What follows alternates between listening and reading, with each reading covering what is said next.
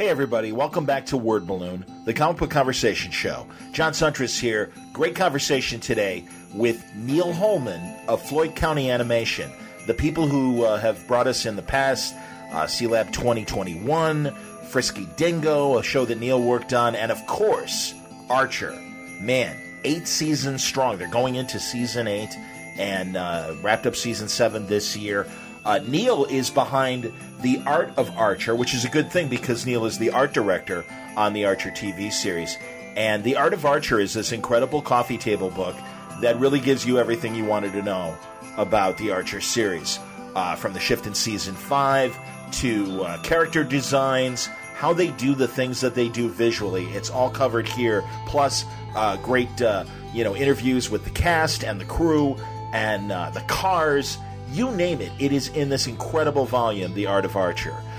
Neal also has a comic coming out from Oni Press called Redlines. It comes out in March, and we talk about that. It's a pretty cool thing, extrapolating what our U.S. forces do, say, in foreign countries and stuff. Well, instead, imagine them on Mars. It's a few years into the future, but pretty much the military does look the same, and there are a lot of allegories to the military's conduct on Mars as opposed to in countries like, the Middle Eastern countries and the like. So it's a great conversation. We also do a little 2015... it's a great conversation. We also do a little 2016 wrap-up of what we liked and what we didn't like. I think you're going to enjoy this conversation with Neal Holman on today's Word Balloon. Today's Word Balloon brought to you by the League of Word Balloon listeners. Thank you, League, for your support. It's been a great 2016, and I couldn't have done it without you. Thank you very much. If you would like to be a member of the League of Word Balloon listeners, you can do that by subscribing to Word Balloon via Patreon. If you go to wordballoon.com, there is a Patreon ad right there on the front page. Click on that. It will take you to my Patreon page. And if you can even spare even $1 a month, that would be terrific. Think about it. Word Balloon, I try and give you a lot of entertainment every month. If you think what I do and the interviews that you get to hear because of Word Balloon is worth the price of a comic, $3.99, $4.99, that's great. Thank you. But the place to do it is at patreon.com/wordballoon, or if you go to wordballoon.com and click on that Patreon ad, it will take you to my Patreon page. Thank you very much, League of Word Balloon listeners. Word Balloon is also brought to you by In Stock Trades at instocktrades.com. It's Thursday as we're recording this, and there's some really neat things happening at In Stock Trades. For example, you can get Black Widow, a trade paperback called Web of Intrigue, and it includes work from a lot of different people. I guess I'm looking to see who's in here, but it's got a great George Perez cover, and it really deals with the Champions, S.H.I.E.L.D., and of course Black Widow herself. Web of Intrigue is 45% off. It's just $13.74. You can get Irredeemable from our buddy Mark Waid and Peter Krause. This is also Eduardo Barreto is in there, or is it his son? It might be his son. Forgive me. I forget Eduardo's son's name. There we go, Diego Barreto. Shame on me. With a great John Cassidy cover, though. This is the Premier Edition hardcover, Volume 3. It's 30% off, just $20.99 for Irredeemable. You get Volume 5 of the classic run of Suicide Squad. This includes our friend John K. Snyder as the artist.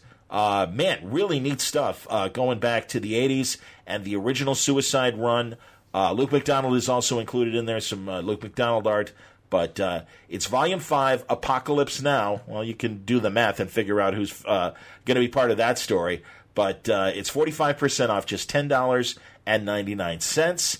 You can get Spider-Gwen, Volume 2, A Weapon of Choice. That's Jason Latour and our buddy Robbie Rodriguez, both our buddies. That is 45% off, $8.79. How about the Punisher trade paperback, On the Road? That is Becky Cloonan and the late, great Steve Dillon together, collecting Punisher 1 through 6. It's 50% off, just $8.99. You get these books and more at InStockTrades.com. Don't forget, if your orders are $50 or more, you'll receive free shipping. Do yourself a favor, go there today and start saving money It's a great way to make a last-minute Christmas present, or if you're listening to this after Christmas and you find yourself with some spending cash that Nana or some favorite aunt or uncle or even your parents gave you money to blow, a great place to do it, InStockTrades.com. All right, let's get our conversation started now with Neal Holman. It's a pleasure to welcome him back. I can't believe how long it was. We talked about it at the very start of the conversation, so I'll let Neal guilt me.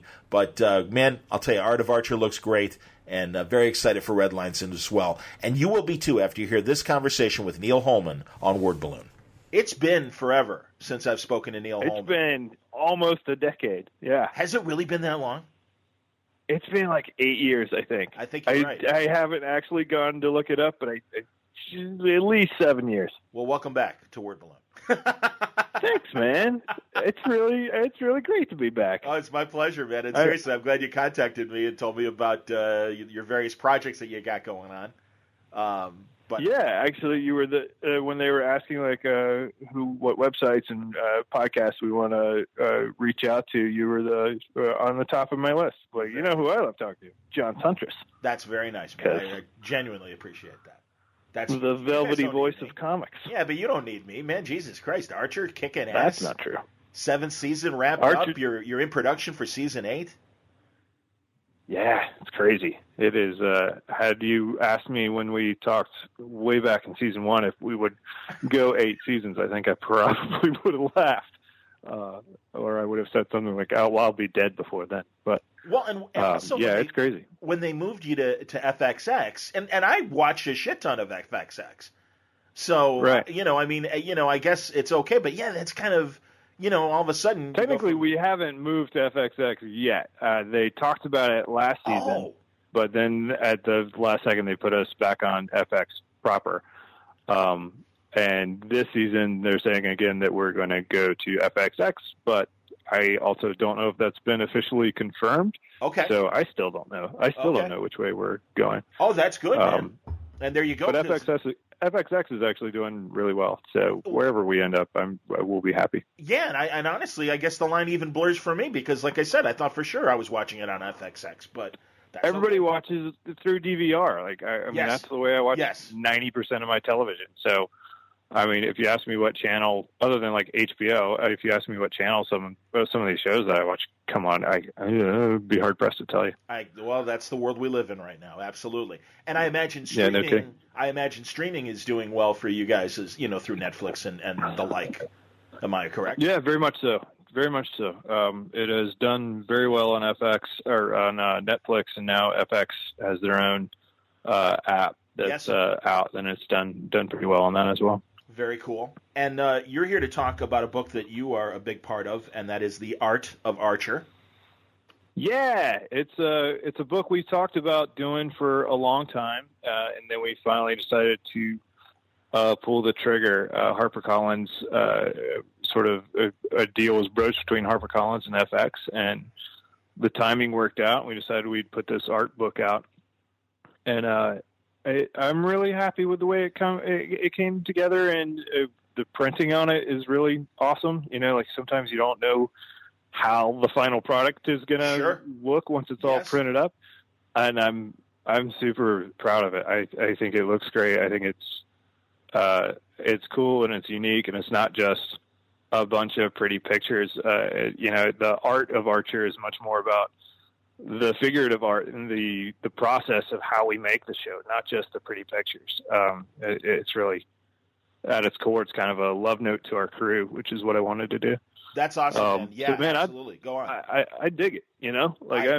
I'm rare to toot my own horn, but I really love it. I got to tell you, man, it looks fantastic. And you just sent me the PDF, and I told you even before we started recording, I'm like, hey, if I didn't already say yes to a hard copy, I'm saying it now because it does. It's gorgeous, man. And the visuals absolutely pop from even the PDF that you send me, and it's a big PDF, so it looks like it's good resolution and everything. But like you say, I mean, this is everything. This is like from the pitch to the kind of pilot idea, character design, and it's great. And you talk and to some ugly character designs in there too. Like we didn't really shy away from All right. Well, this is where Archer. This is our first design of Archer, and he looked like a serial killer.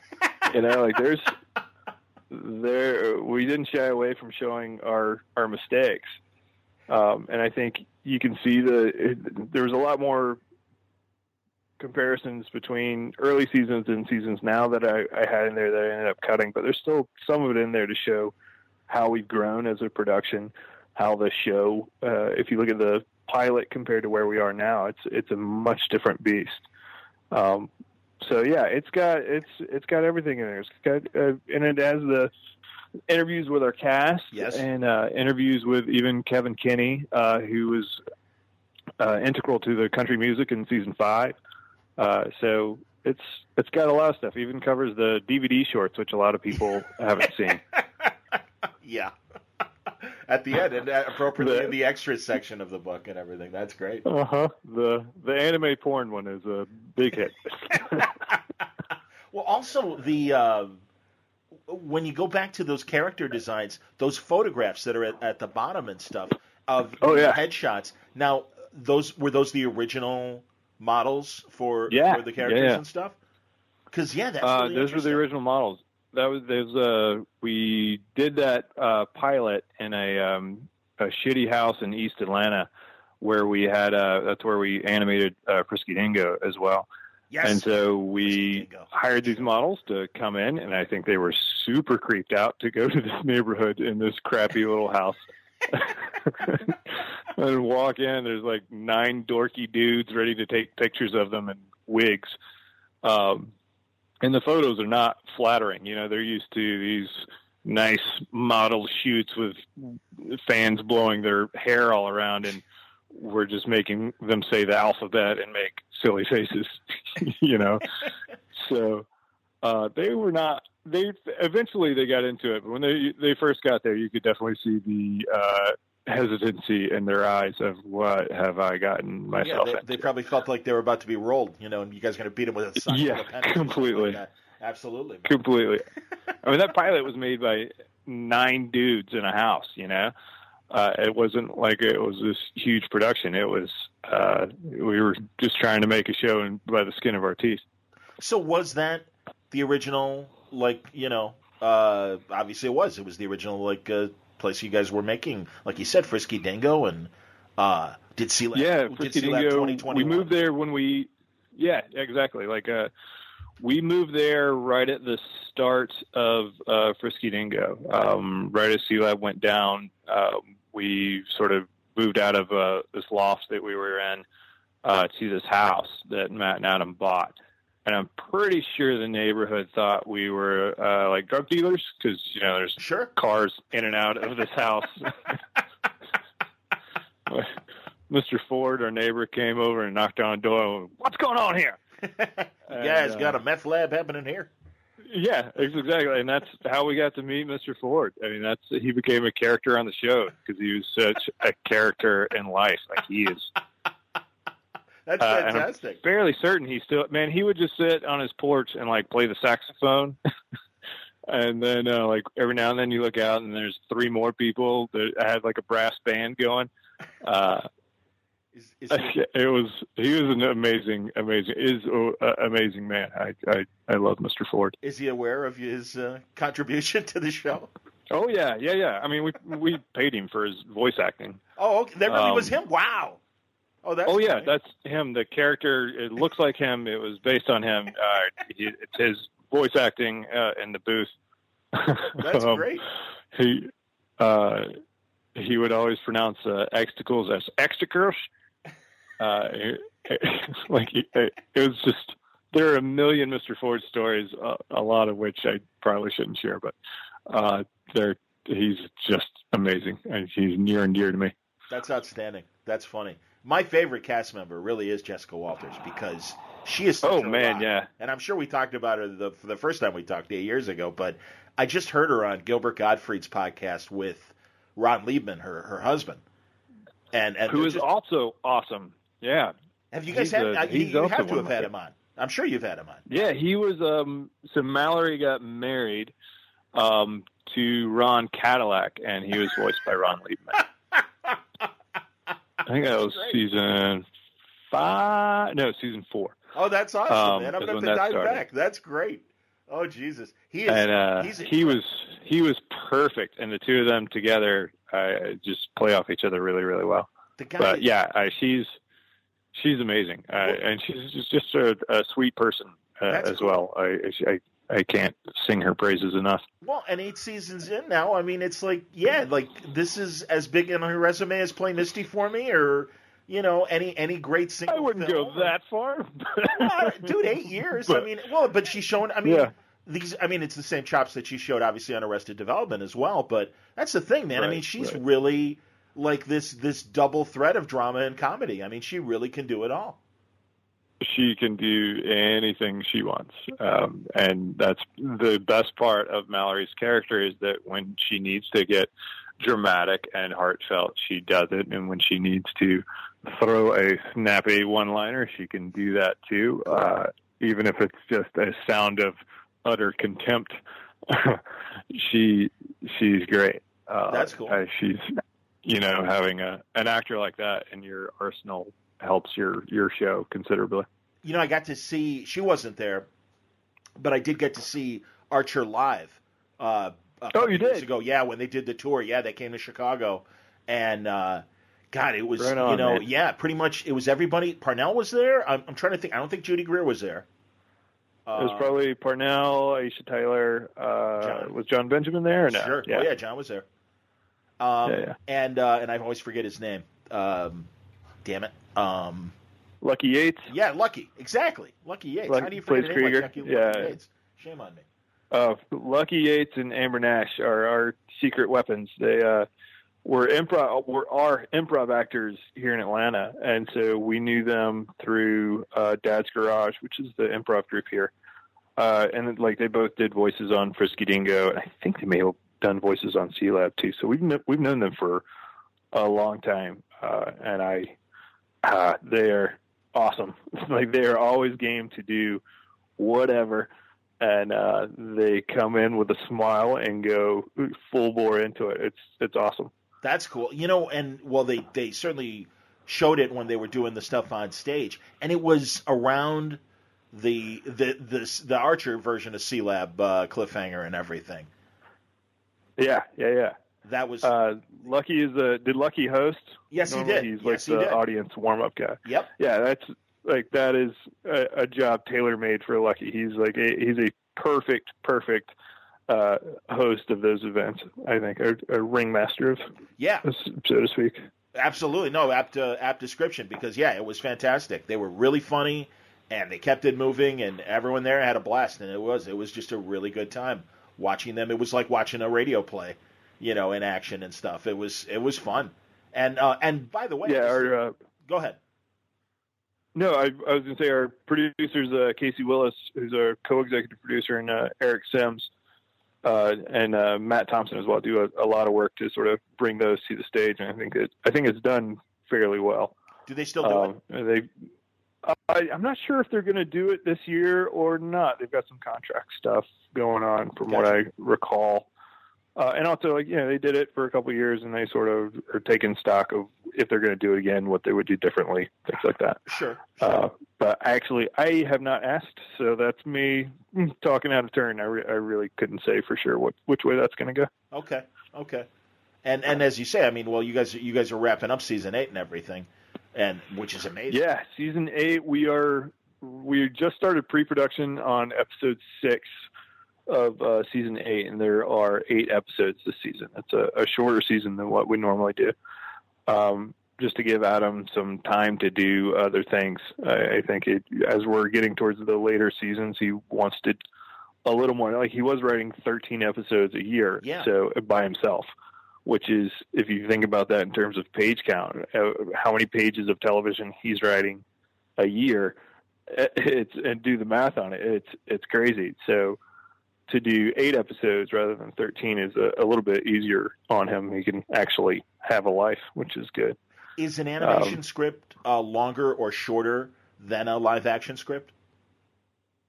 It depends. Adam's scripts run about 35 pages for a 22-minute show. Yeah, Jesus. But that said, but his dialogue is really fast.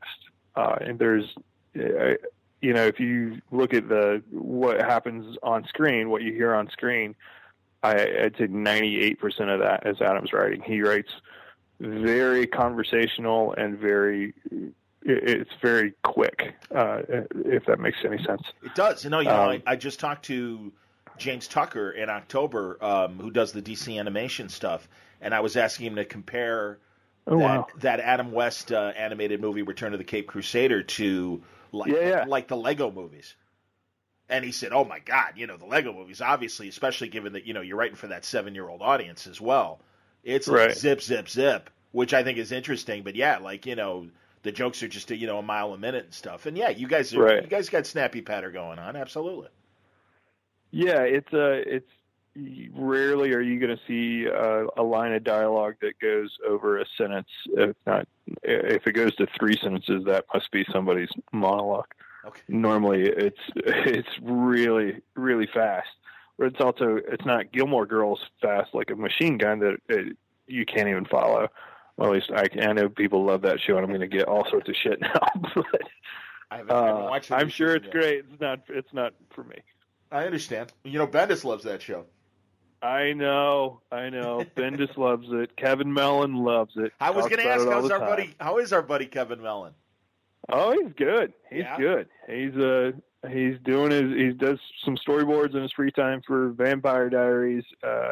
He just released an album. Kevin is a man of many talents. I didn't know that. That's fantastic. That's excellent. He released an album. It's new. It's in the past 3 months or so, but it's out. If people look Kevin up on Twitter, you can find all of his art. Suicide Sisters is his main book that people can get, and then he's got an album out now that it's really good. I know I'm his friend, and people won't believe me, but no, it's like a legitimate. All right. Way to go, dude. He's a Renaissance man. I like that. Yeah, exactly. That's very, very cool. When your friend says, hey, listen to my album that I made, that's going to go one of 2 ways. Yes, you're right.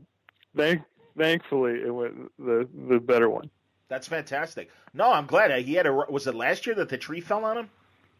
Oh, my God, yeah. Remember that? Yeah, it was actually around this time last year, I think. My God. All right, there you go. Yes?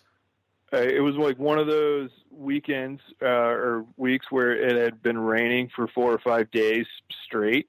Just like that, not like sheets of rain, but just like that piddling rain that just saturates the ground. Sure. And his roommate was at the time was a good friend of mine.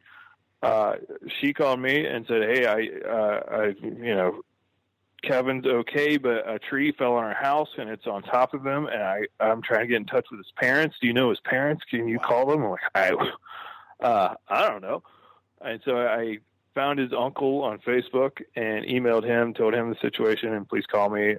He got in touch with me. Meanwhile, me and Justin Wagner, our other storyboard supervisor on the show, went down. And I don't know what I was really expecting, but this tree is like as wide as a car and just demolished. Just flattened his bedroom, and it landed just on his bedroom. Wow. So, yeah, man, if you can get him, you should interview him for Wordblow and get him to tell you the story. He's a lot more details on it. But I have a feeling, yeah, really. And he was fine. That was the crazy thing. Like in the ER, the doctors and nurses kept coming in to check on him, like, you're a miracle. Like, you should not be alive.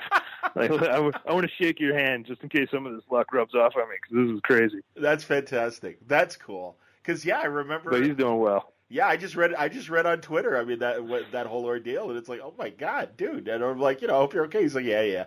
And I'm like, all right. Jesus Christ, what are the odds? And he was watching Jupiter ascending. Well, he deserved it. Come on, that's so when he came back to work, man. When he came back to work, there was a Blu-ray of Jupiter ascending on his desk.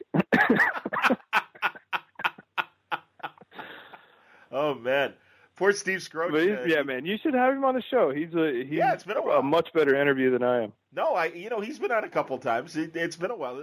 Yes? Yeah, when Suicide Sisters came out, I had him on, and also when he good. when he did the comic with with and I always want to say Brett Butler, but that's not right. The girl who used to be on the woman that used to be on the Attack of the Show. Blair Butler. Is it Blair Butler? Yeah, Blair Butler. That's right. Yeah. Was that Hart? Yes, it was Hart. It was called yeah, Hart. Yeah. Absolutely. Yeah, no, it was fun. It was fun. And then, yeah, I think that was either to talk Suicide Sisters or Hart is the last time that he came on. But cool. I'll check in with him. All right, well, let's get back to the Art of Archer, because another thing, right, although Kevin certainly is a part of that, being one of those. No, screw that guy. He's a jerk. He's terrible. Honestly, what's great about books like this is you really do appreciate the minutia, and it's not fair to call it minutia, but really just the designs of the interiors, the buildings, the cars. Yeah. Jesus Christ, man. I mean, you really do appreciate this in the book, and I'm just a sucker for that aesthetic that you even say in the interviews that you're a part of, when you said, you really wanted this 60s comic book look, and just the choices of, the space stations, the underwater stations, the futuristic looking buildings and stuff it really is that great Saturday morning super spy cartoon dream, that luckily doesn't end, because you got 8 seasons of it right now with Archer.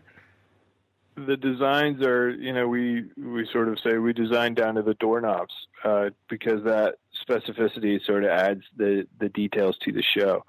If you're looking at a 1960s room, but then you start to look at even the lighting and the ceiling pocket lighting, or the light fixtures are too modern, it could actually take you out of the aesthetic. So you have to really pay attention to the details, and that's to the shape of the monitors. And a space station need to be more like those bubbly monitors from the 60s and 70s, but at the same time they need to be a 16:9 HD ratio so that it plays within our show format. So there are a lot of stuff you need to sort of keep in mind to keep it. You can't just do a tone poem to the 60s. You got to make your own thing. Sure. But it's really exciting. And this upcoming season 8, is all in the 1940s, 1947 specifically. Oh, fantastic! So, gee, I wonder where that's going to in 1947. Oh man, it's so we get to do all the noir stuff that we've talked about doing for 7 seasons. Now we're in season 8, where you can actually do these big, dark, inky shadows, and the shadows from the Venetian blinds, and all the sort of noir stuff that we've been trying to talk about, but sometimes it wouldn't really fit with that 1960s vibe. The downside to it is our whole library of awesome cars that we've built over 7 seasons is now completely unusable. So that's true. It's like a brand new series. It is a ton of work. What kind of visually? Oh, man. That's going to be fun, though, all those cars and everything from the 40s. Oh, yeah. It's a lot of work, like you said, but... It's a lot of work, but it's also, you start to appreciate a whole new era of history. I was never... Sure. I was never a super muscle car guy from 60s and 70s. I had to learn that on the fly. That was more Adam Reed's love for muscle cars. And okay. I had to be a pretty quick study. We all did. But now it's a different chapter to study. So it's been cool. And some of those 40s cars, man, they're pretty rad. Yeah, I always watch those shows on, I forget now if it's I think it's the History Channel, although it's really, well, it kind of is history, but the counting cars and stuff, and people, I got a 1952 Hudson I want to bring in and refurb, and you're, these car makes that don't exist anymore. And God, they're beautiful. They're really amazing looking cars. Yeah, and it's it's an 1947's odd part of history, because car manufacturing basically just came to a halt during the war. So right. Manufacturing is just now sort of kicking back into gear. Are there Tuckers? Are there Tuckers in the show? Yeah, I think we've got one. They're not. I think we got one. Okay. I don't know. Yeah. If we don't, this is episode 6. I'll sneak one in by episode 8. I'm sure. Now that I've said, yeah, we've definitely got him. Yeah, sure. Okay, maybe episode 8. That's crazy, man. I noticed too. Obviously, you guys are in the midst of rerunning this year's season 7, and this is the Russian season, right? This was, I know it's like the '60s aesthetic, but isn't it kind of good timing with, unfortunately, what's happening as the Cold War heats up again? As the Cold War comes rushing back to the forefront. Yeah, it is crazier and crazier. And, there's literally, before we started this interview, there's a report from NBC News that Vladimir Putin was directly involved in the hacking of the U.S. election. Excellent. And et cetera, et cetera. I'm like, great, awesome. Use this email, and why don't we put some important in this email? Very good. Yeah, man. It's going to be so weird. Yeah, I'm with you. Sadly, I'm with you. And it's, we all shake our heads. But here we are. Yeah, here we are. Again. So, well, again, great news for the Cold War parodists and everything. Yeah, no kidding. Your shit's relevant again. Amp up the Soviet shit. It's back. We got to get out of the 1940s and just go back to being spies against Russia. Who knew? Exactly, man. Jesus Christ. That's well. Oh well. I'm looking forward to 47. This is gonna be fun, man. The season 8 is gonna be cool. It is a visually stunning season. What I've seen so far, I think. We try to raise the bar every season. Between seasons, we always take stock of kind of like what worked and what didn't. How can we sort of improve our animation, especially in our character rigs and our vehicle rigs. So we sort of learned a lot over 7 seasons, and now with season 8, a lot of things are coming to fruition in terms of production. I think people are going to really dig it. It's an awesome looking season so far. Outstanding, and it's funny, but you got that going for you. That's cool. Now, do you guys record audio first and then do the visuals? How does it work in terms of? It's a different process. Most animated series, that's the way of it, where you record your audio, then you storyboard your audio, and you move forward. Because of the nature of our schedules, Adam writes a script. It goes to the producers and the art directors. Our producers, will take it and start casting and booking VO sessions. Meanwhile, we're storyboarding and designing. So audio and visual, the 2 tracks are working concurrently with each other. Okay. So as you said, you've got they've already recorded then episodes for season 8?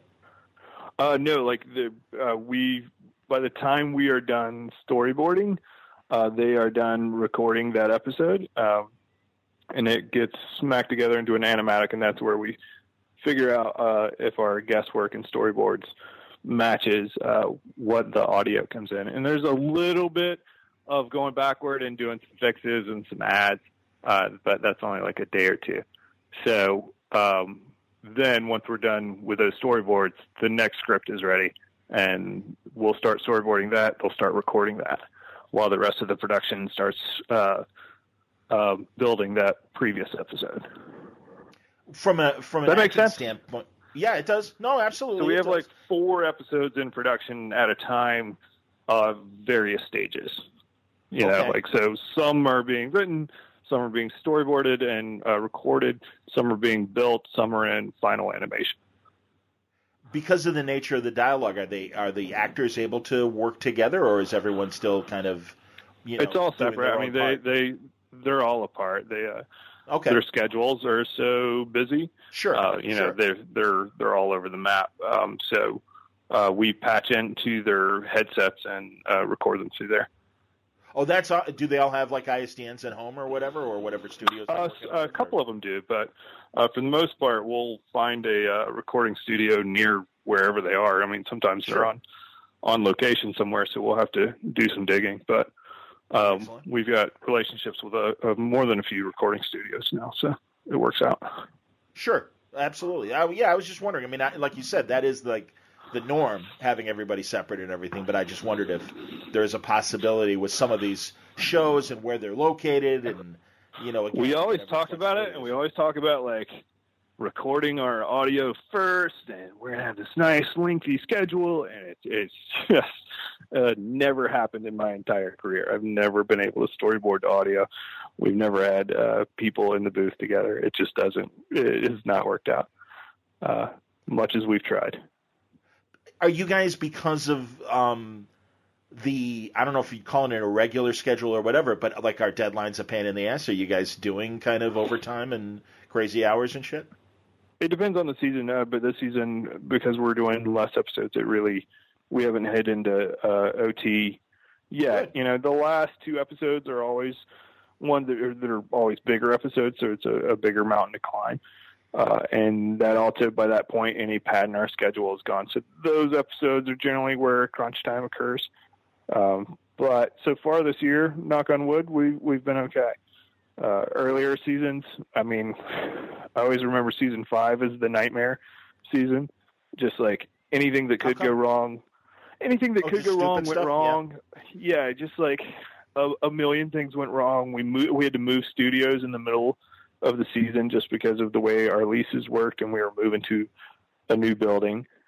Then when we did the move, we had all sorts of server problems and tech problems. Then we had some deadlines move. We also had some other projects starting to land, which is great, but that means you got to shift staff to that, and then you got to train new staff. And it was a rough year for the staff. So I always remember that season as just like a nightmare. And then I've watched it recently, and thankfully, like, it's still a good season. I still think it's a good season of television. That's awesome. Are there currently more than Archer shows being produced for Floyd County right now? Yes, there's a lot of little things in production, and then there's some other bigger things in the wings that are about to move forward, but none of which I can actually talk about. But okay, it is exciting times for sure. Well, hey, then obviously let's not let 8 years go by when the exciting big stuff, no kidding. When the big stuff gets promoted. No, please come back. Obviously. Then, and what else was I going to ask regarding that? Let's see. So deadlines, and you said no. It's been smooth. Obviously with less episodes. I'm trying to think. I had a good question for you, and now it escapes me. All right. So all right. That totally derailed me. I'll have to think for a second. Sorry, buddy. Just cut this part out. No, exactly. Editing's my friend. It's all right. No. Yeah, I guess back to the book. The book is out now. Book is out now. Yeah, it is in your bookstores. It's at HarperCollins website. It's at FX website, at Amazon, of course. So get it wherever you want to get it, but try to support your local shops, please. Yeah, and just in time. This will come out before the holiday and everything. So, if for the Archer fan in your life, truly, I'm not kidding. It's a great book. It really is a great book. It's gorgeous. And it is this like all-encompassing. Absolutely, man. No, it's great. And it really does cover all aspects of production. There are script snippets in there. I know what I was going to ask you, too, again, season 8, and you say it's less episodes and stuff. Is it, is Adam having, is it tough? I mean, when, you've gone to the well so many times, are there still great ideas? The fact that you're doing 1940 shows, that's a really great, thing. Is, would it be possible beyond, for future, could you see future seasons exploring other eras and things? Adam keeps his cards pretty close to the chest as to what he has planned for future seasons, but we have 8, 9, and 10 for sure coming, and then he has said that he's like, I think I might end it after 10, but I don't think I will believe it when I see it. That guy doesn't just stop having ideas. That's great, man. Jesus Christ, seriously, because 10 seasons, that's crazy, right?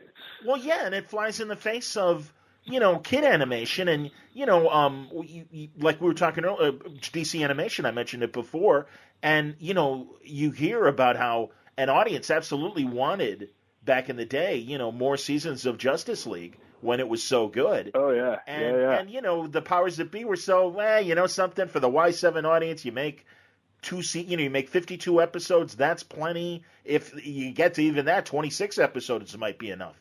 And then, you know, you move on to the next idea. And too goddamn bad if people want more.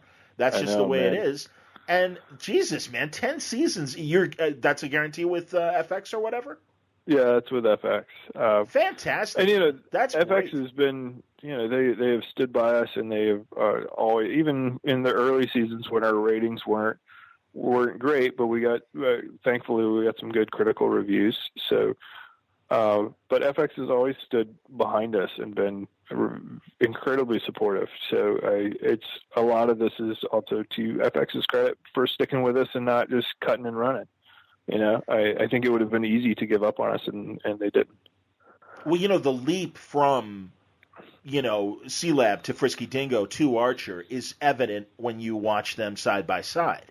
Yeah, and I really do think that it's the aesthetic of Archer that really does make it stand out, and it's distinct, and it's so yeah. It did take a couple seasons for, you know, people to catch up, and I think it did. I think it also took 2 seasons for us to really get our footing behind production, to iron out all the kinks. You know, when we started the show at season 1, even I think when I talked to you during season 1, we were still kind of making up a lot of this as we go, as far as how we did production. I mean, first season, we didn't even have a person in charge of HR for the company, you know, like just trying to figure out how to be a company versus not just making a show. Because we went from a staff of 9 to that first season to a staff of like 40. Now on Archer, just Archer, there's a staff of about 70. At Floyd County, there's a staff total of about 100 and 110 around there.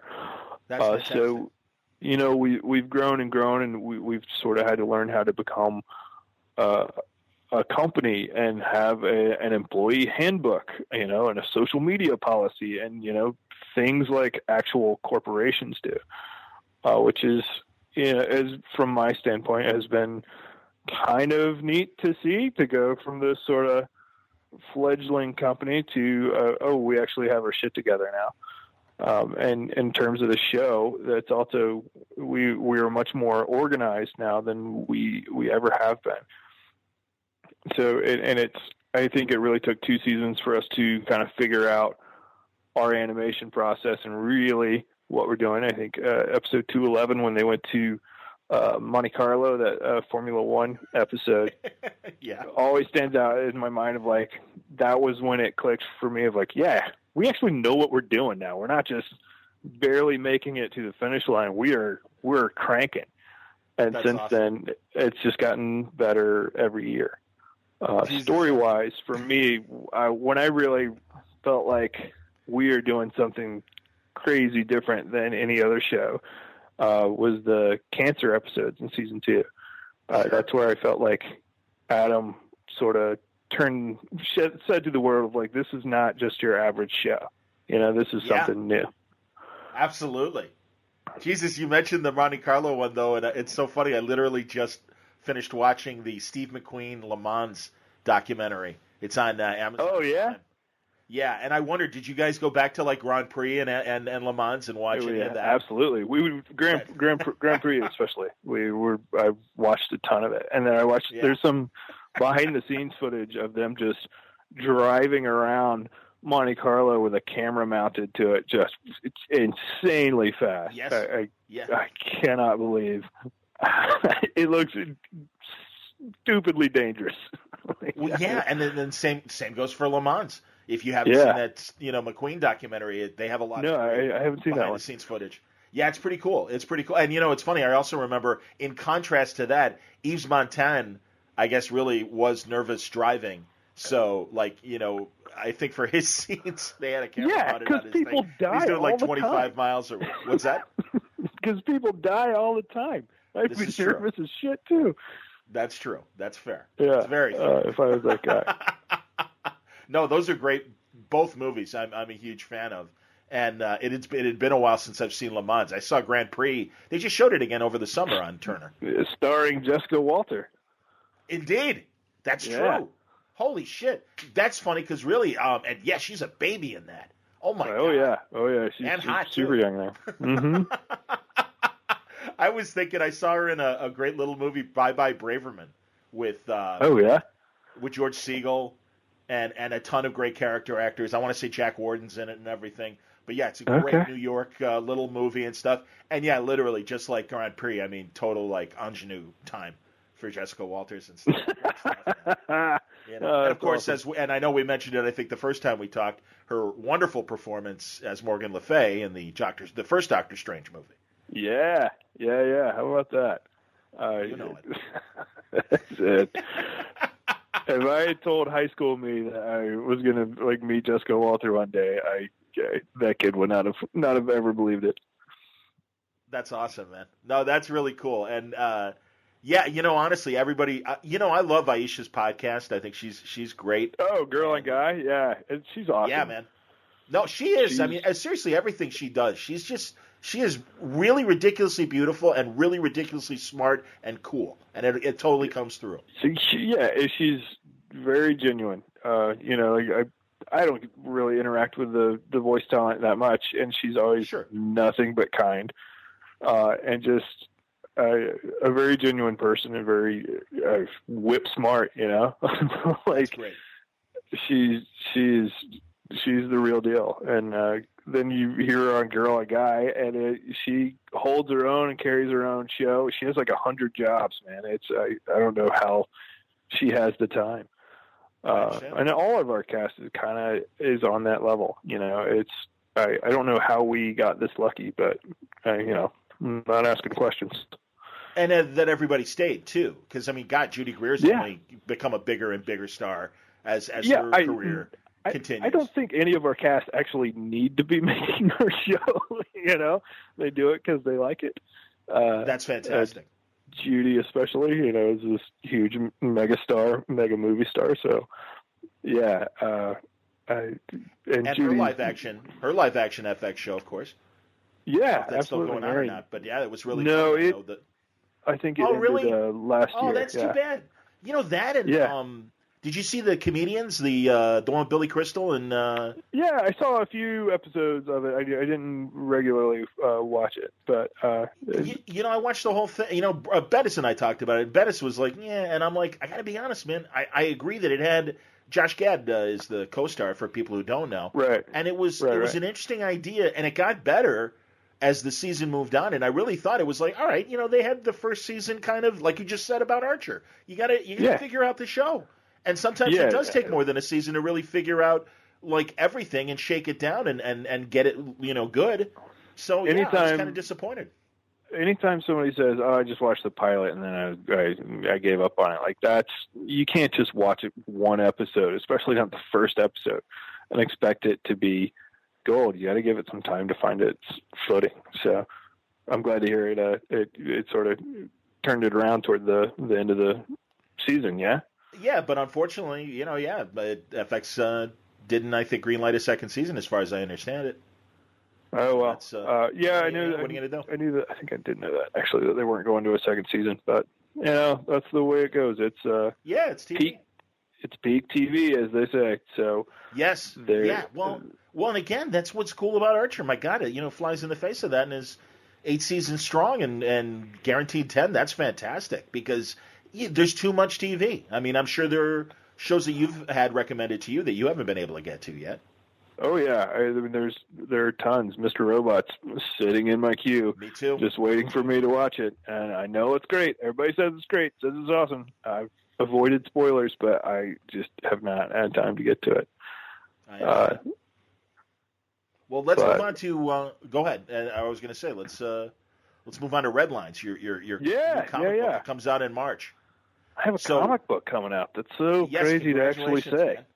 Yes, and not say it as a preposterous joke. Yeah, it's a real comic book, John.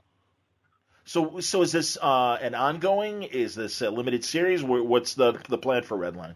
It's a limited series. It's 5 issues coming out from Oni Press. So it'll come out, I think, in the first week of March is when the first issue lands. And, if it does well, I have plans for another arc or 3. But if it tanks, or if we can't do it with Clay McCormick and Kelly Fitzpatrick, the artists on the book, then, that first arc is a one and done arc. It'll stand on its own 2 feet. So, I have other plans, but if it's just these 5 issues, I still think it'll be a good series. Cool. Give me the elevator pitch on Redlines. Oh boy, it's a military noir. I hate these things. It's a military noir, and it's set on Mars. So they're just from the terrain perspective, there are a lot of parallels to modern day conflicts in the Middle East with our military. Absolutely. There. Yes. So, the ground eye view is a story following a Office of Special Investigations agent, Denton Coyle, which is like the Air Force's version of NCIS. So he's an OSI agent, and a bomb blows up, and the wrong people are blamed, and he tries to right that wrong. That's sort of the ground level view. But if you take a step back and go to the macro view, there are broader themes about, conquest and war and human history, and our sort of patterns that can be seen. Plus some jokes. Yes, and I felt the parallels between the Middle East and Mars in this case, and the visuals look great, and it is funny, and it's a good beginning. You sent me the first issue. It comes out in March. Yeah. I think it's the first week of March. It'll go into solicits at the end of December. So I think starting December 28th, people can go to their stores and pre-order it. So that's cool. Look for it.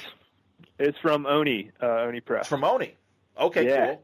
Yeah. That's cool. Is there any sort of preview online or anything like that, or as far as images or anything that people can see?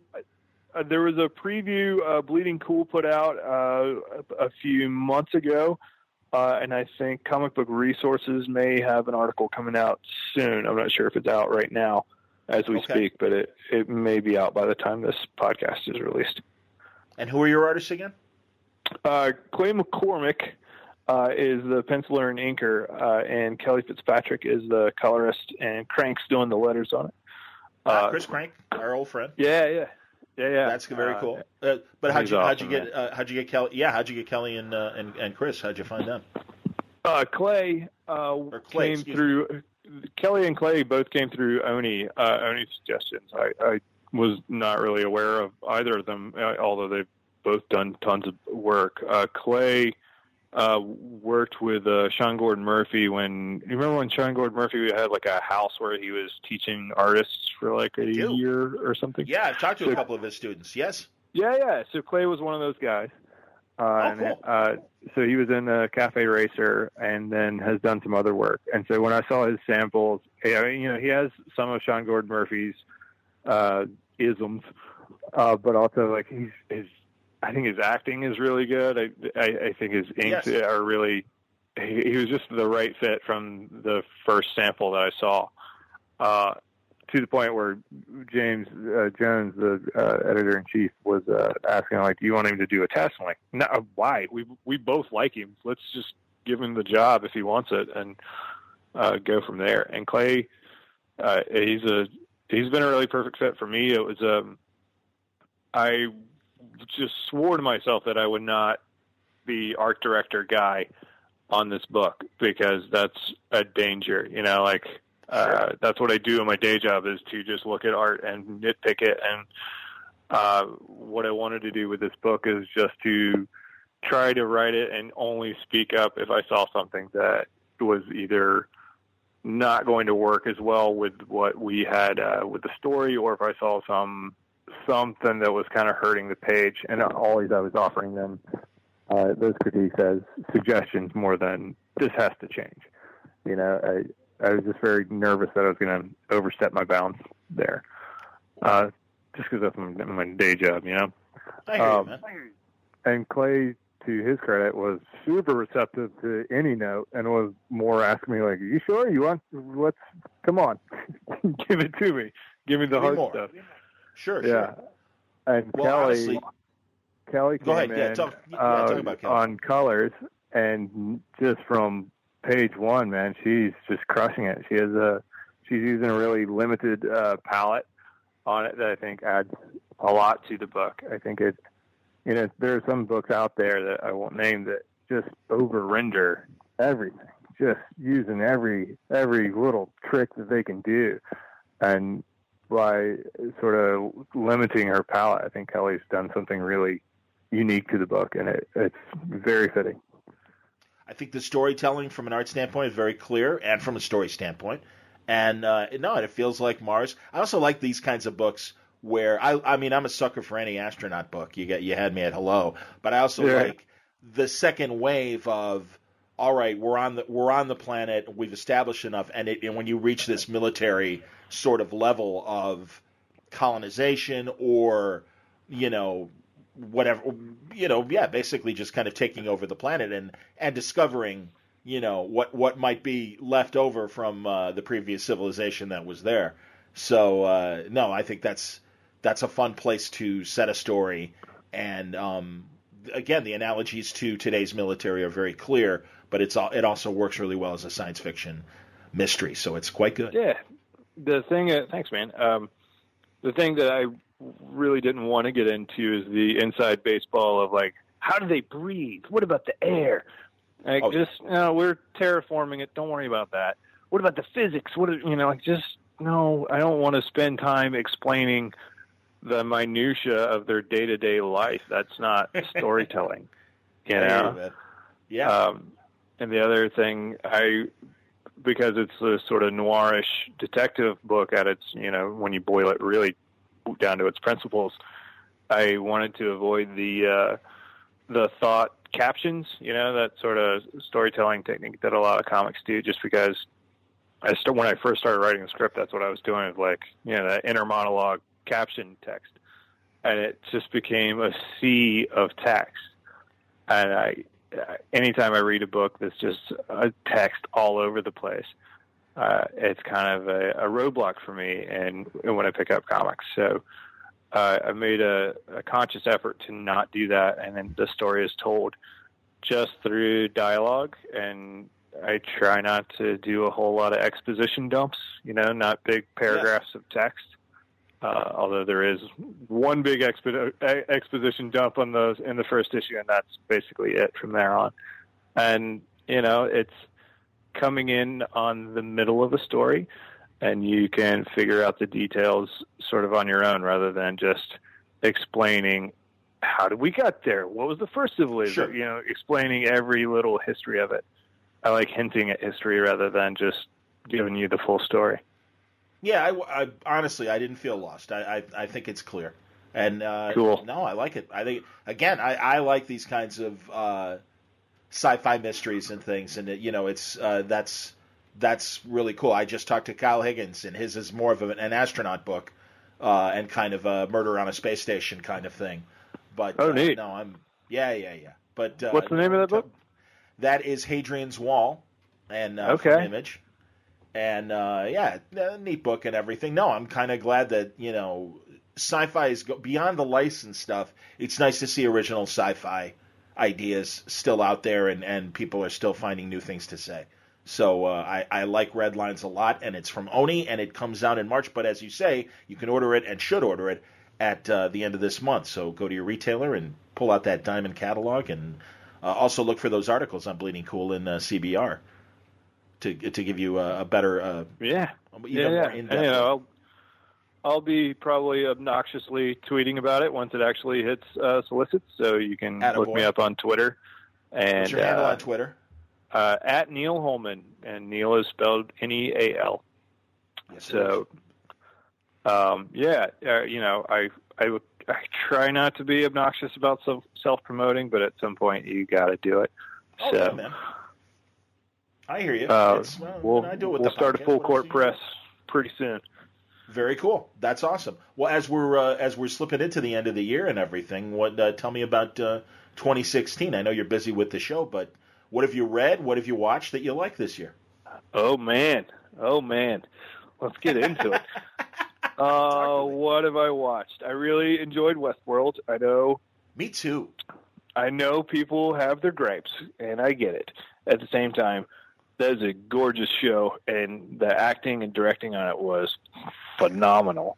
Did you see SNL, though? Did you see SNL? I have to admit, because I really loved it, too. But when Claire McCaskill was playing Angela Merkel, the German chancellor, and she's just like, man, that Westworld, boy, that was pretty nihilistic, even for us. It's like, yeah, it really was, when you step back and think about it. My God, it was depressing as hell, but it was compelling. I loved it. It was compelling. I will say that Sunday nights, my wife and I may have had some wine, and every episode there's like a really serious talk where they're talking very softly for like 10 minutes, and I would start to doze off almost every time. Like, I want to pay attention, but it's so quiet.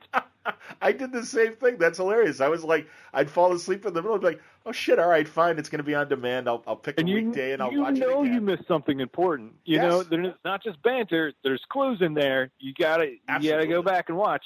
Oh my God, yes. Yes. But I thought the acting on it was there were a few actors on there that I've seen in other things that I've just kind of been lukewarm on. And then I see them on this show and they are just killing it. Yeah. You know, so I the visuals are stunning. Yeah. So that's been really good. Game of Thrones, of course. I feel like that goes without saying. Like, why bother lauding that show with praises at this point? It's just, it's the greatest thing on television. Shut up about it. Veep and Silicon Valley. I guess I just watch all HBO shows now that I'm just rattling off. I'm a huge Veep fan, and I love Silicon Valley.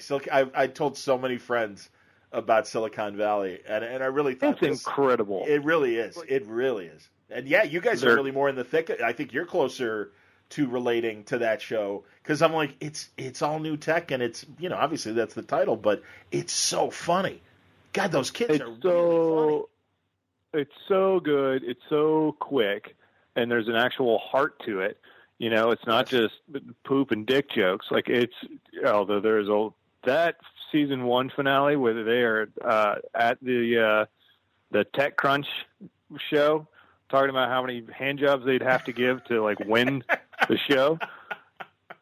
And that's not me spoiling the bit. Like, that is an amazing, amazing scene of television. That's hilarious.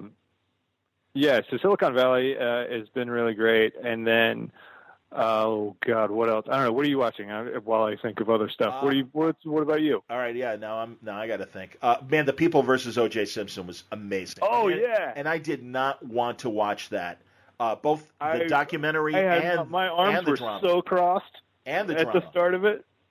Yeah, they're both. I mean, the TV movie on FX was really, really funny, and the ESPN real documentary, O.J. Made in America. Holy shit, that was great too. Right. And and I'm sure you felt the same way because, like, we were old enough that when it was happening, it's like, we know, we were there, we saw all this. Do we really want to invest time to watch it dramatized for a new generation? But I was really impressed how there really were things to say in both projects that it was like, no, these were really good.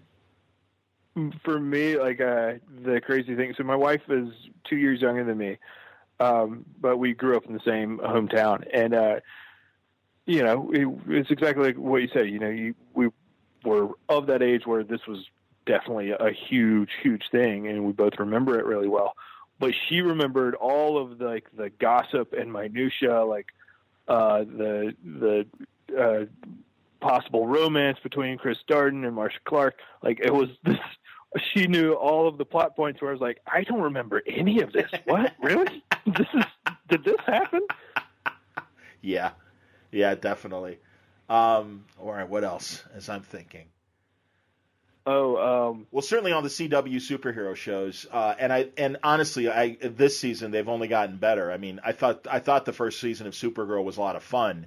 I really think it's only they've only upped their game this season. Same goes with the Flash.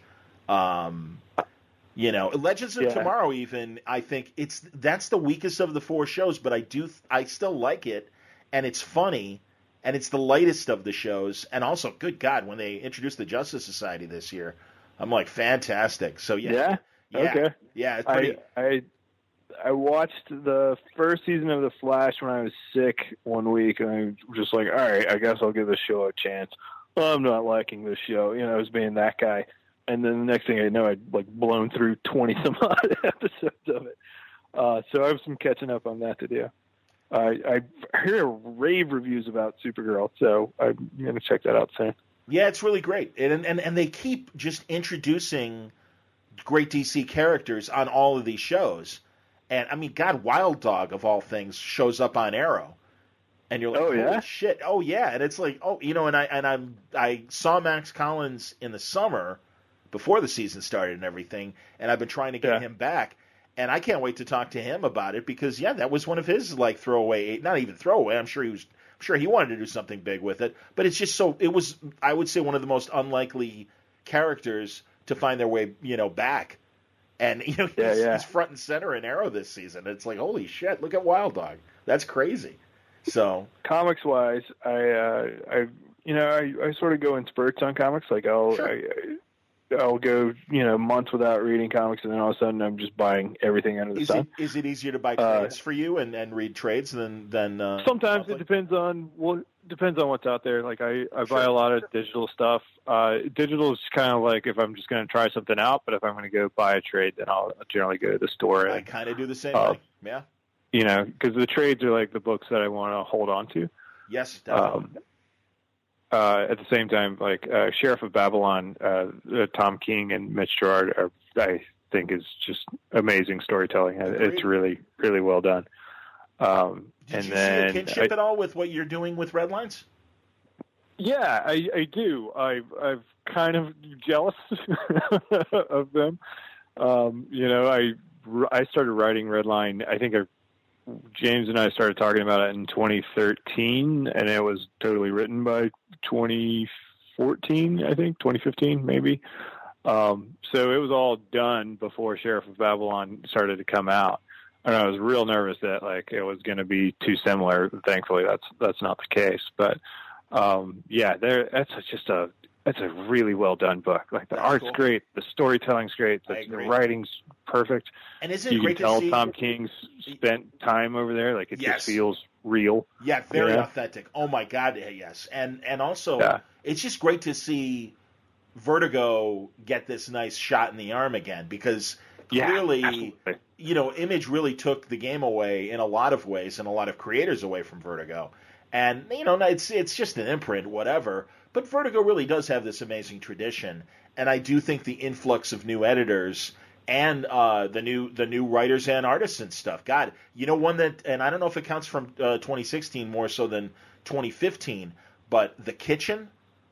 And The Kitchen, it's and now I'm blanking, and I gotta look them up. I had the writer on. Ollie Masters was the writer. And good British writer, Ollie Masters. It's a New York 1970s story about an Irish mob where all the husbands go to jail, and the women decide, all right, we got to take over to keep the business running, and then discover they do it better than the men do, and then the men come back. It's 7 issues, and Declan Shalvey, and I think Deck.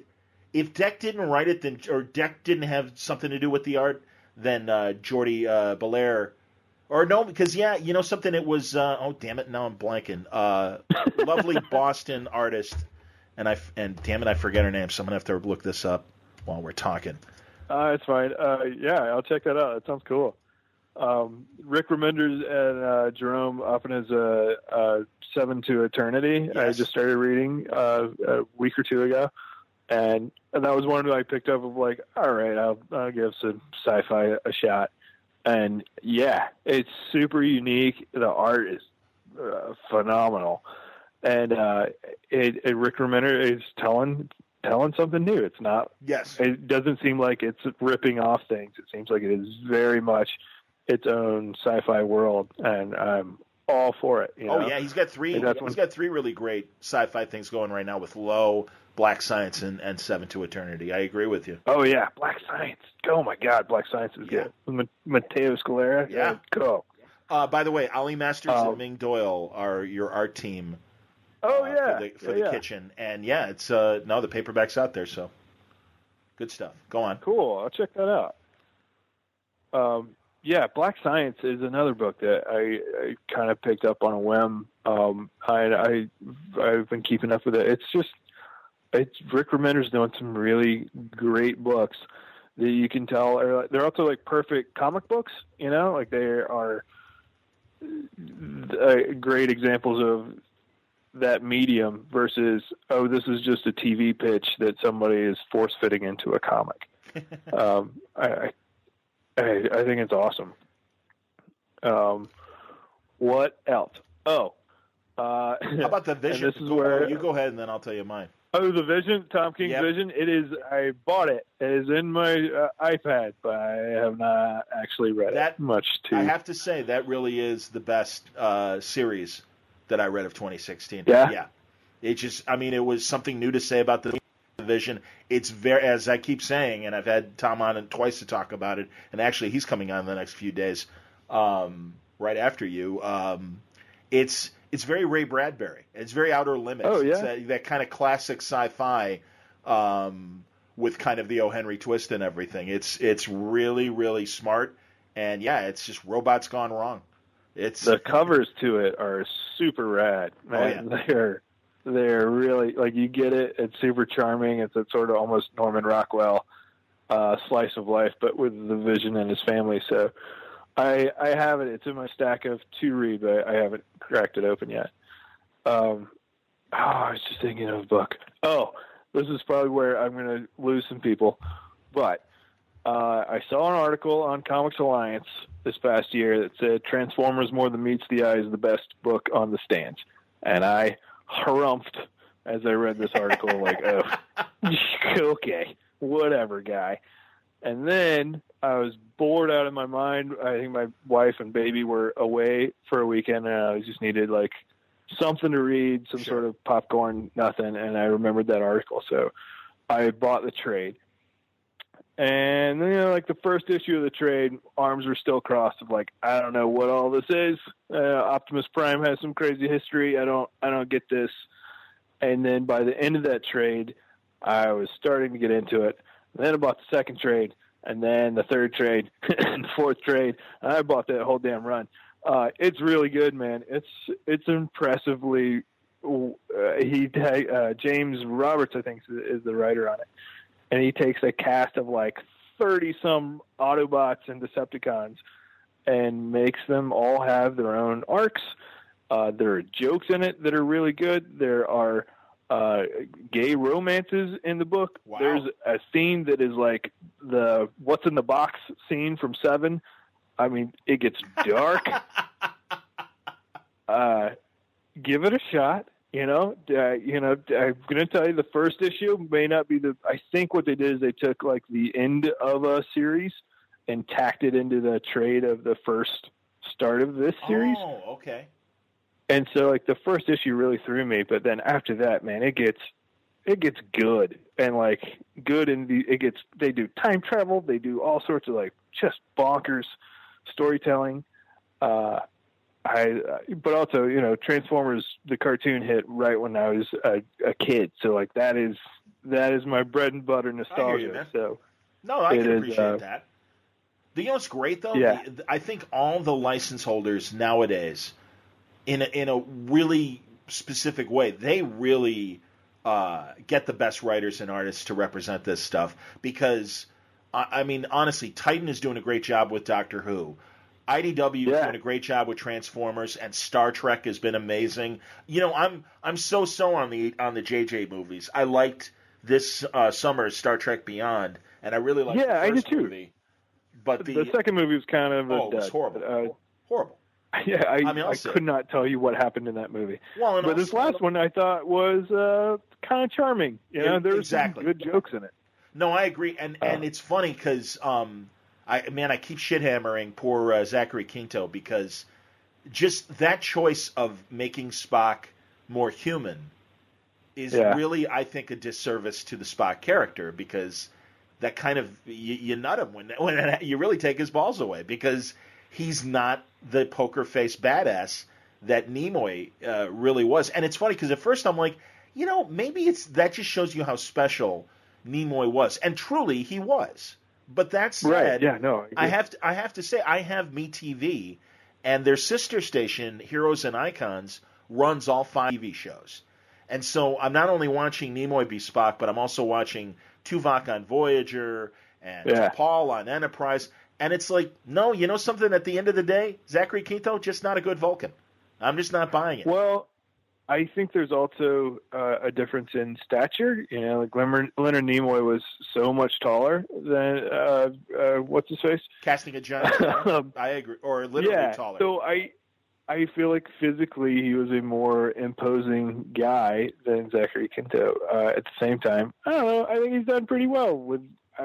It doesn't bother me. Well, you know what's funny? The JJ verse stories in IDW that Mike Johnson writes, the Spock character comes off much better. And I even had him on. Yeah, and I had him on back in September with the editor, Sarah Gatos, and Mike made the point of, you know, because he's like, you know, the movies are really extreme situations. So, because, again, even in Star Trek Beyond, it kind of bothers me how emotional Spock is. And also, especially when he's with McCoy. And, you know, the point I made was, I'm like, you know, when you put them together and McCoy is emotional and Spock can't help but be emotional because that's who he is. And I'm like, I get that, you know, as they say in the first JJ movie when Nimoy says, Jim, I just lost my mother and I lost my planet. Believe me, I'm emotionally compromised. And it's like, no, I get it. I understand the motivations and why. Yeah. But when you put them together, that means McCoy always wins. Whereas, honestly, there really was that tennis match, and you watch the old episodes of, you know, what's wrong with you, Spock, you don't feel. And, you know, Nimoy could just coldly look at him and go, really, doctor? And it's like, all right, sorry, yeah, you're right. You know, I mean, and you get this, like, they both have their moments. And I just don't feel like that in the new dynamic. But Mike said, he goes, well, but the movies are more kind of extreme circumstances. And he said, my stories are, you know, are really, you're getting more the day-to-day Spock. And I'm like, yeah, I think you're right. Like in, you know, in the day-to-day issues, you can sort of tell smaller stories, where in these movies, like the universe has to be at stake, is what it seems like. They can't just do a simple, oh, here is a shitty day. It's got to be this massive, oh, the sun is exploding and all of time is going to end. You know, it's different stakes, and it's kind of a corner that they're writing themselves into, but they'll find a way out of it. Yeah. No, and honestly, the third made me excited for a fourth movie in a way that the second movie didn't make me excited for a third movie. So yeah, it's like, no, I want to see it. God, that space station. Right. Holy shit! Rad. Oh my God, that was a paperback cover come to life. Yeah. That was the old sci-fi, like 1970s sci-fi art. That I loved it. It was ridiculous. Any others? I just watched Spectral on Netflix I think it was a straight to Netflix movie that really surprisingly good. Like I didn't really know what to expect. It's where this guy is an engineer for like DARPA. Creating weapons for the government, and they have a scene where he has a conscience, you know, that sort of thing. But he had invented some goggles, some scopes for soldiers to see different spectrums of light. And over in some country in Europe, I didn't catch what they said at the front of the movie. Maybe they made up a country like Bosnia stand-in. Some soldiers see apparitions, like ghosts, and then those ghosts kill them.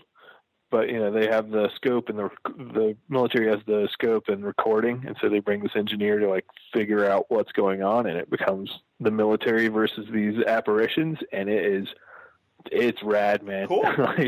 Check it out. It's really good. Oh, that's great. No, that's really good to hear, because, yeah, I'm always, you know, and I've been saying that a lot of original Netflix films are kind of mediocre at best. So it's nice to hear. There are a few duds. Unlike their television shows that are really exceptional. So, holy shit, Stranger Things came out of nowhere. Yes, it did. It's just awesome. Yes, it's just awesome. Now here's a movie from 2015, but now is streaming, and I thought was great. And leaning back into Star Trek, because Anton Yelchin and Patrick Stewart are in it. That Green Room movie. Yo, yeah, Wow. I keep hearing it's in my queue. I haven't watched it yet. Oh man, Good? oh yeah, it's really really good. And once again, Patrick Stewart shows you another side of him, and it's like nice going. That guy's so good. Yeah, he is. He's so good. Completely atypical of anything else I've ever seen him in. What's the new show that he's on where he's like Blunt Talk. newscaster? Blunt Talk, yeah. That's Jonathan Ames. Yeah. Jonathan Ames and Seth MacFarlane for Stars.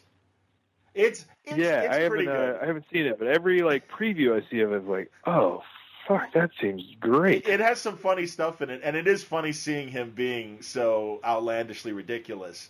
It's hit and miss, but I do think the hits are funny, so it's certainly worth watching.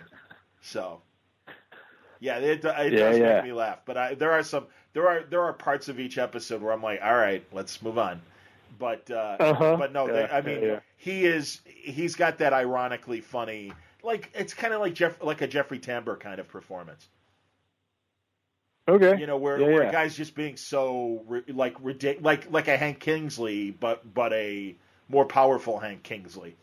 I'm not talking about his transgender show on Amazon. I'm talking about the Larry Sanders and stuff. The Larry Sanders. Actually, my wife and I just bought that series because there was some special on Amazon. So we haven't started it yet, but sooner or later, when we run out of TV, we're just going to pick a night, and that's going to be Larry Sanders night. It's my favorite. Rewatch that whole show. Yeah, my favorite '90s sitcom. I mean, it's such a genius. It's so show. good, man. Oh yeah, and God, literally right after Gary Shandling passed away this summer, I immediately went out and bought the box set for the whole series. I have the other 2-disc set that they put out that has a ton of great bonus stuff of him interviewing. Oh yeah, yeah. They have, and some of these interviews are even on YouTube. But he and Seinfeld sat down and talked about ending their show while it was still, creatively satisfying, and that's a really good conversation. And God, there's just a really heartbreaking conversation he has with Linda Doucette, who played Hank's assistant, and I forget her name, but I do. Yeah, I'm blanking. But Darlene, and she was really Gary Shandling's live-in girlfriend.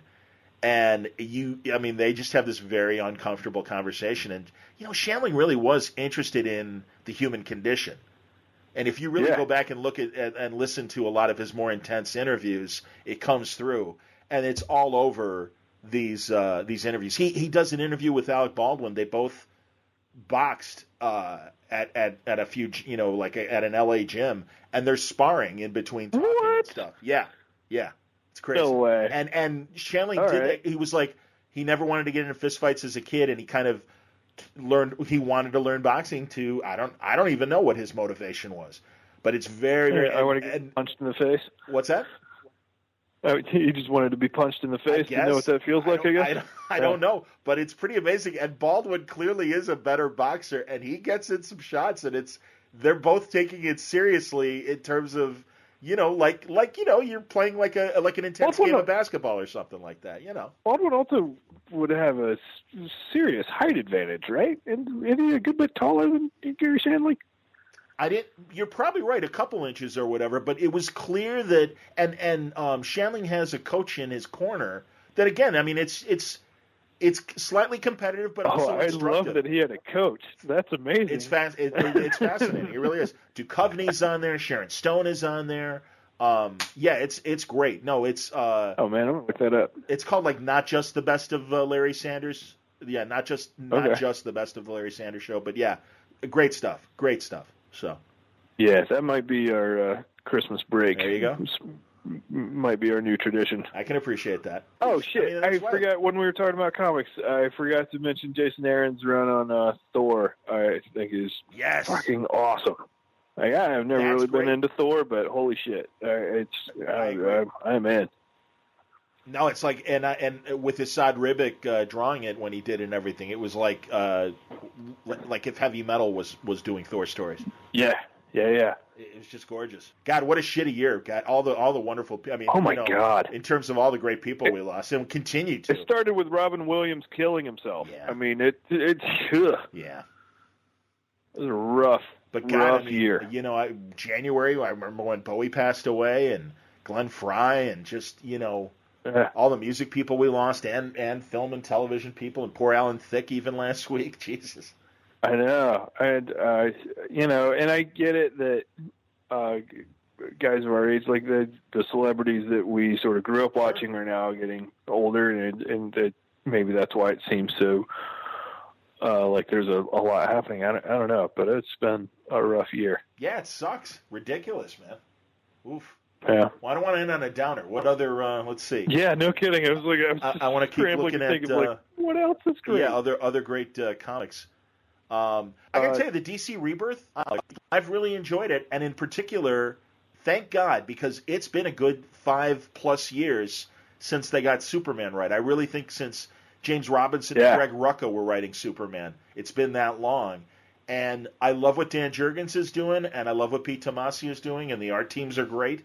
And I'm really glad that it's back to that pre-Flashpoint Superman who was married to Lois Lane, and I love the idea that they have a kid. And it's like, that's what Superman should be. I think the New 52's young Superman. So he's not like, Superman's not like 25 and wearing armor and jeans? Exactly. No. Okay. Yeah, they got rid of all that. Thank God. They literally killed that Superman off. And it was like watching Jason Todd die back in the 80s. It's like, good. Die. Please die. Are you dead yet? Oh, man. Yeah, I checked out of DC for a while. So that's good to hear. Everybody did.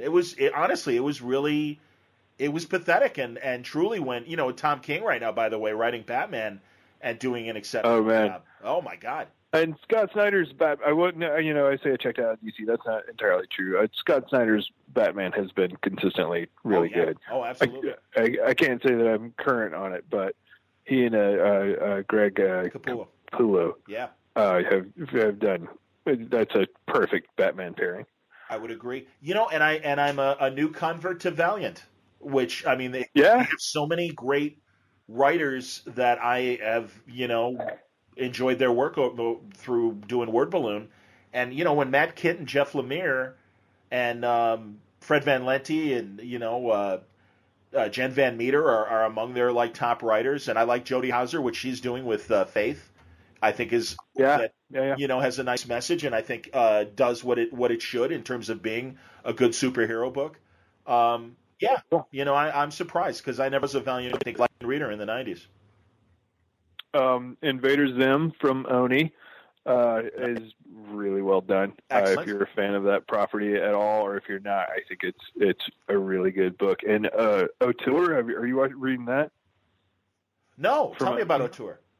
Oh man, it's bonkers. It is almost better that I don't tell you it. It's the art is crazy, the story's crazy. It's about a crazy executive producer director who's just, he hires a serial killer at one point to be in his movie about a serial killer. Like it's it is crazy in the best way. And I'm doing a terrible job of summarizing it, and so they'll probably be mad at me. But okay, but I'll check it out. That's another Oni book? That's another Oni book. Yeah. Cool. That's awesome. I'll check it out. It's really good. Kelly Sue DeConnick's Bitch Planet has been great. Yes. Has been great. Yeah, I've always been a big fan of hers and Val's, and I'm really happy that they're doing as well as they are. And also Pretty Deadly. Yeah. When I first bought that book, I was a little hesitant on it, but I'm super into it now. Yeah, it's a cool book. And anything Matt Fraction writes, I'm there. I'm with you. I'm definitely with you. There you go. Bendis, Brian's doing great. Yeah, absolutely. I won't touch him. No, he's I actually just bought the new Jessica Jones series that they're doing, and it's just like old times. Yeah, I know. I felt the same way. It's like they picked up exactly where they left off. It's great. I'm really happy that Gatos is back because he has a very specific way. Another one that I am looking at, and I haven't had a chance. I got an advance copy from Mike Oming, but him and Douglas Rushkoff are doing this really interesting book with Adolf Hitler and now I'm blanking. Alistair Cook. Okay, isn't it Alistair Cook or? I don't know the name. What's the book that they're doing? It's Hitler and Alistair Cook, the person. Yeah, it's called Alistair. I'm a dummy. Yeah, it's Alistair and Adolf, and actually it's probably not Alistair Cook. Isn't Alistair Cook the British guy that does Masterpiece Theater? Possibly. That sounds more right. Alistair Cook sounds very British. Yeah, hello.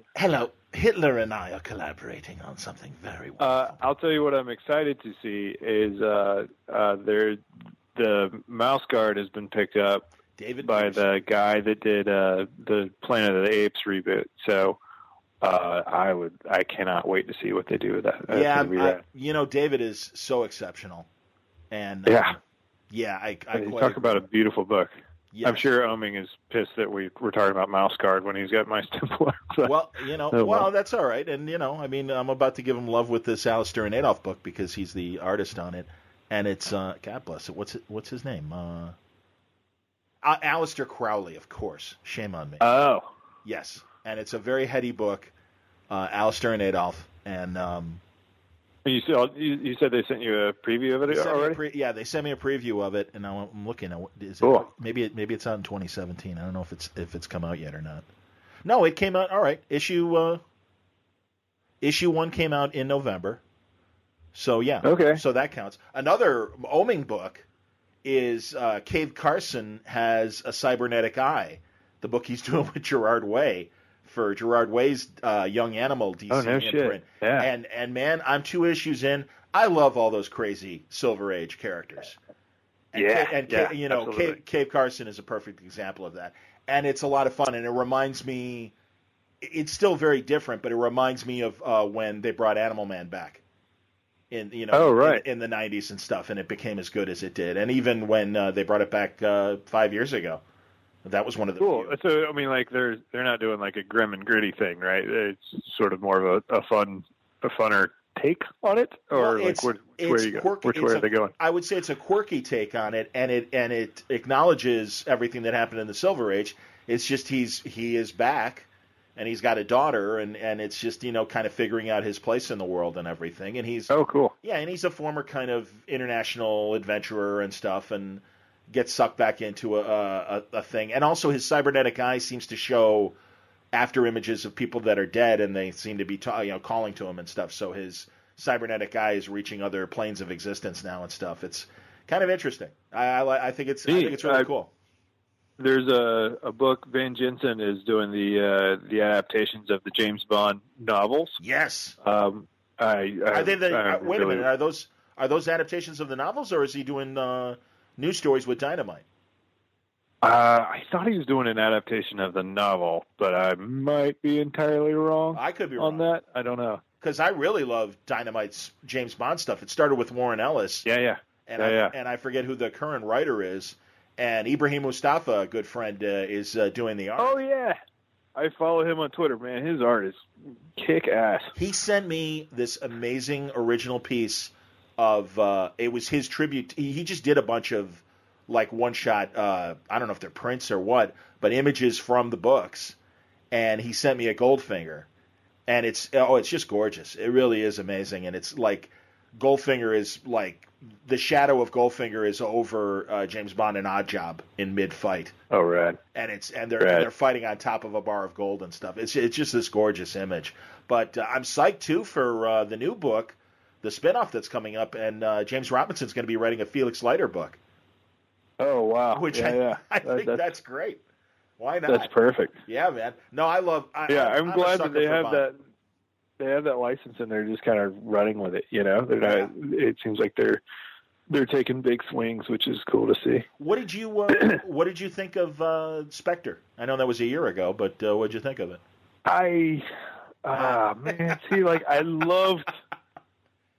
It starts off so well. Yes. It starts off great, and then about 50 minutes in, you're just kind of like, what's going on? And then what's his face turns around and goes cuckoo, and I checked out of the movie. Like it's just so I watched the whole thing. At certain points I was laughing. I wanted to like it. the stunts are great, the action's great. I think the story is kind of a mess. Yeah, and I thought it was a missed opportunity having Christoph Waltz as Blofeld, because it's like, that's great. Please. What a great... And but he turns around like it's a big reveal, and the audience has no reason to know who this guy is or care. Yes. And for that matter, really neither does James Bond. Like it's just, it's kind of a mess. It is a mess. Convoluted backstory tying into James's past and all that nonsense. It's like, whatever. But you know what was interesting, mentioning Oddjob, Chris Bautista was fun to watch again, and it's kind of great. Goddamn, who man. knew that guy was going to be the next great thing? No shit, the next good MMA star to actually be a decent actor. No, he's fun as hell in Guardians and the trailer for Volume 2 of Guardians. He's got great timing, man. Yeah. And like I'm sitting here bashing Skyfall or Spectre, but I loved Skyfall and I loved the others. So I don't know. Skyfall was a bit of a letdown, but also my expectations going into it were crazy high. So I hear you, man. Well, and as we're acknowledging Archer and its greatness and stuff, moment of silence for the great Napoleon Solo, who we lost. Oh yeah, I'm a big Robert Vaughn fan. Do you know? I let a friend know about this because I think it's great, and it's definitely something that likely flew under the radar for, I would say, 99% of the geek audience. But BBC Radio and Robert Vaughn did this thing a couple years ago, and it was on Radio 4. And Radio 4 is their drama channel, and they'll do comedies and drama and stuff and original radio plays. And they did this thing called Solo Behind the Iron Curtain, and it was a true story of Robert Vaughn based on a true story of this, like, he was making this World War II movie in 1969, and it's the bridge over, and I forget the name of the city, but it's this George Segal, Robert Vaughn World War II movie, and this young Yugoslavian production assistant, or Czechoslovakian, I think it was Czechoslovakia. No, I think, anyway, regardless, it was one of those Eastern European countries. Sure. And she wants to defect, and they help her defect. And it's like this crazy Robert Vaughn involved in a real Cold War story. And it's cute, and it's fun, and they use Man from U.N.C.L.E. music in the show, because I think BBC has a different kind of licensing thing, because they always use...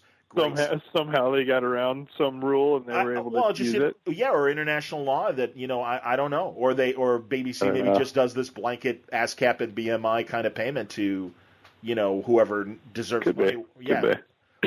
But it's great, and it's fun, and it's true, because even the production assistant is like, oh, it's such an honor to be the assistant to the famous Napoleon Solo, and they cut into the Man from U.N.C.L.E. music, and it's great because Vaughn did this maybe 8 years ago, and he sounds a little older and stuff, but he still sounds like Napoleon Solo, and it's like, it's kind of fun that he sounds, he's, it's still Robert Vaughn. And he's still doing it. Yeah, it was great, man. So yeah, and in fact, I even tweeted to Radio 4 and said, God, with his passing, I sure hope you guys are going to, replay the show. And they're like, that's a great idea. And I'm like, good. I hope you guys were thinking about it. So how did you first hear it? I listen to BBC radio dramas all the time. They do, their Scottish studios do amazing plays. There police procedurals and just detective stories and just great straight up dramas and I had decent no idea. Comedy too. Oh yeah, audio drama is alive and well in Great Britain. And and it's really neat to hear it from even beyond the English studios, to hear it from like the Scottish studios. And this one show called P Division Code 4-1 is this really bleak police procedural that gets these really sad psycho crimes. And half the guys, I don't mean to stereotype, but they sound like Sean Connery.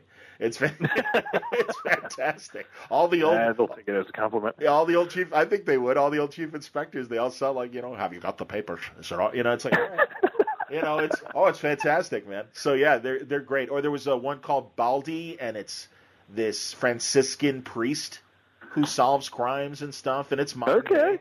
But yeah, it's crazy. And every era. I mean, Lord Peter Wimsey from the 30s. Yeah, they always do a ton of interesting dramas. So yeah, I'm just a sucker for that shit. That's cool, man. I'm always looking for new things to listen to at work. Lots of times we're in the thick of designs. There you go. I share an office with our other art director on Archer, Chad Hurd, and the two of us are just looking for podcasts to play. So, yeah, absolutely. Well, I'll check that out. Yeah, Radio 4 and Radio 4 Extra are the two channels, and they have a lot of audio on demand. And also they do great documentaries. They do tremendous documentaries. Cool. So, God, I heard one a couple years ago, and it was all about the Beatles, and it was called Bigger Than Jesus, and literally it was about that period of John making the comment and all the fallout the afterwards. peak and the fall? Yeah, exactly. Well, yeah, and it's funny because last year was the 50th anniversary of all that stuff, or this past year. Oh, was it really? It was 66 when he said it. And yeah, and in fact, their first press conference to address the comment happened in Chicago in August. And the Album Rock station I was working at, I'm like, we ought to do something. It's the 50th anniversary. And they're like, I'm like, okay, good talking to you. Good idea. Glad I brought it up. Dumbasses. Just crickets. Yeah, what are you going to do? So anyway. But there you go. All right, we gave a good recommend list there, I think, of things to watch. All right. And things to listen okay, to. Right? Absolutely, I'm man. sure I blanked on most. I can't imagine how many names I just slaughtered, but I think we did all right. Absolutely. Well, but more importantly, Redline again comes out in March, and order it at the end of this month from Oni. So go to your LCS and pull out the Diamond catalog and order Redline, and then of course The Art of Archer is out, and a beautiful book. Is it like coffee table size? It looks like it was kind of wide. Yeah, it's coffee table sized. It's not too huge. It's 240 pages, if that gives you an idea, and it's maybe an inch thick, so it's not a giant tome, but it's a perfect coffee table book. It's hardback, so it's like the printing on it is really well done. HarperCollins did a great job on the execution of it. So we're really proud of it. I hope people check it out, and I hope people check out Redline. I'm really proud of that series. I think it's really great. If you just look at it for Clay and Kelly's art alone, I think it's worth it.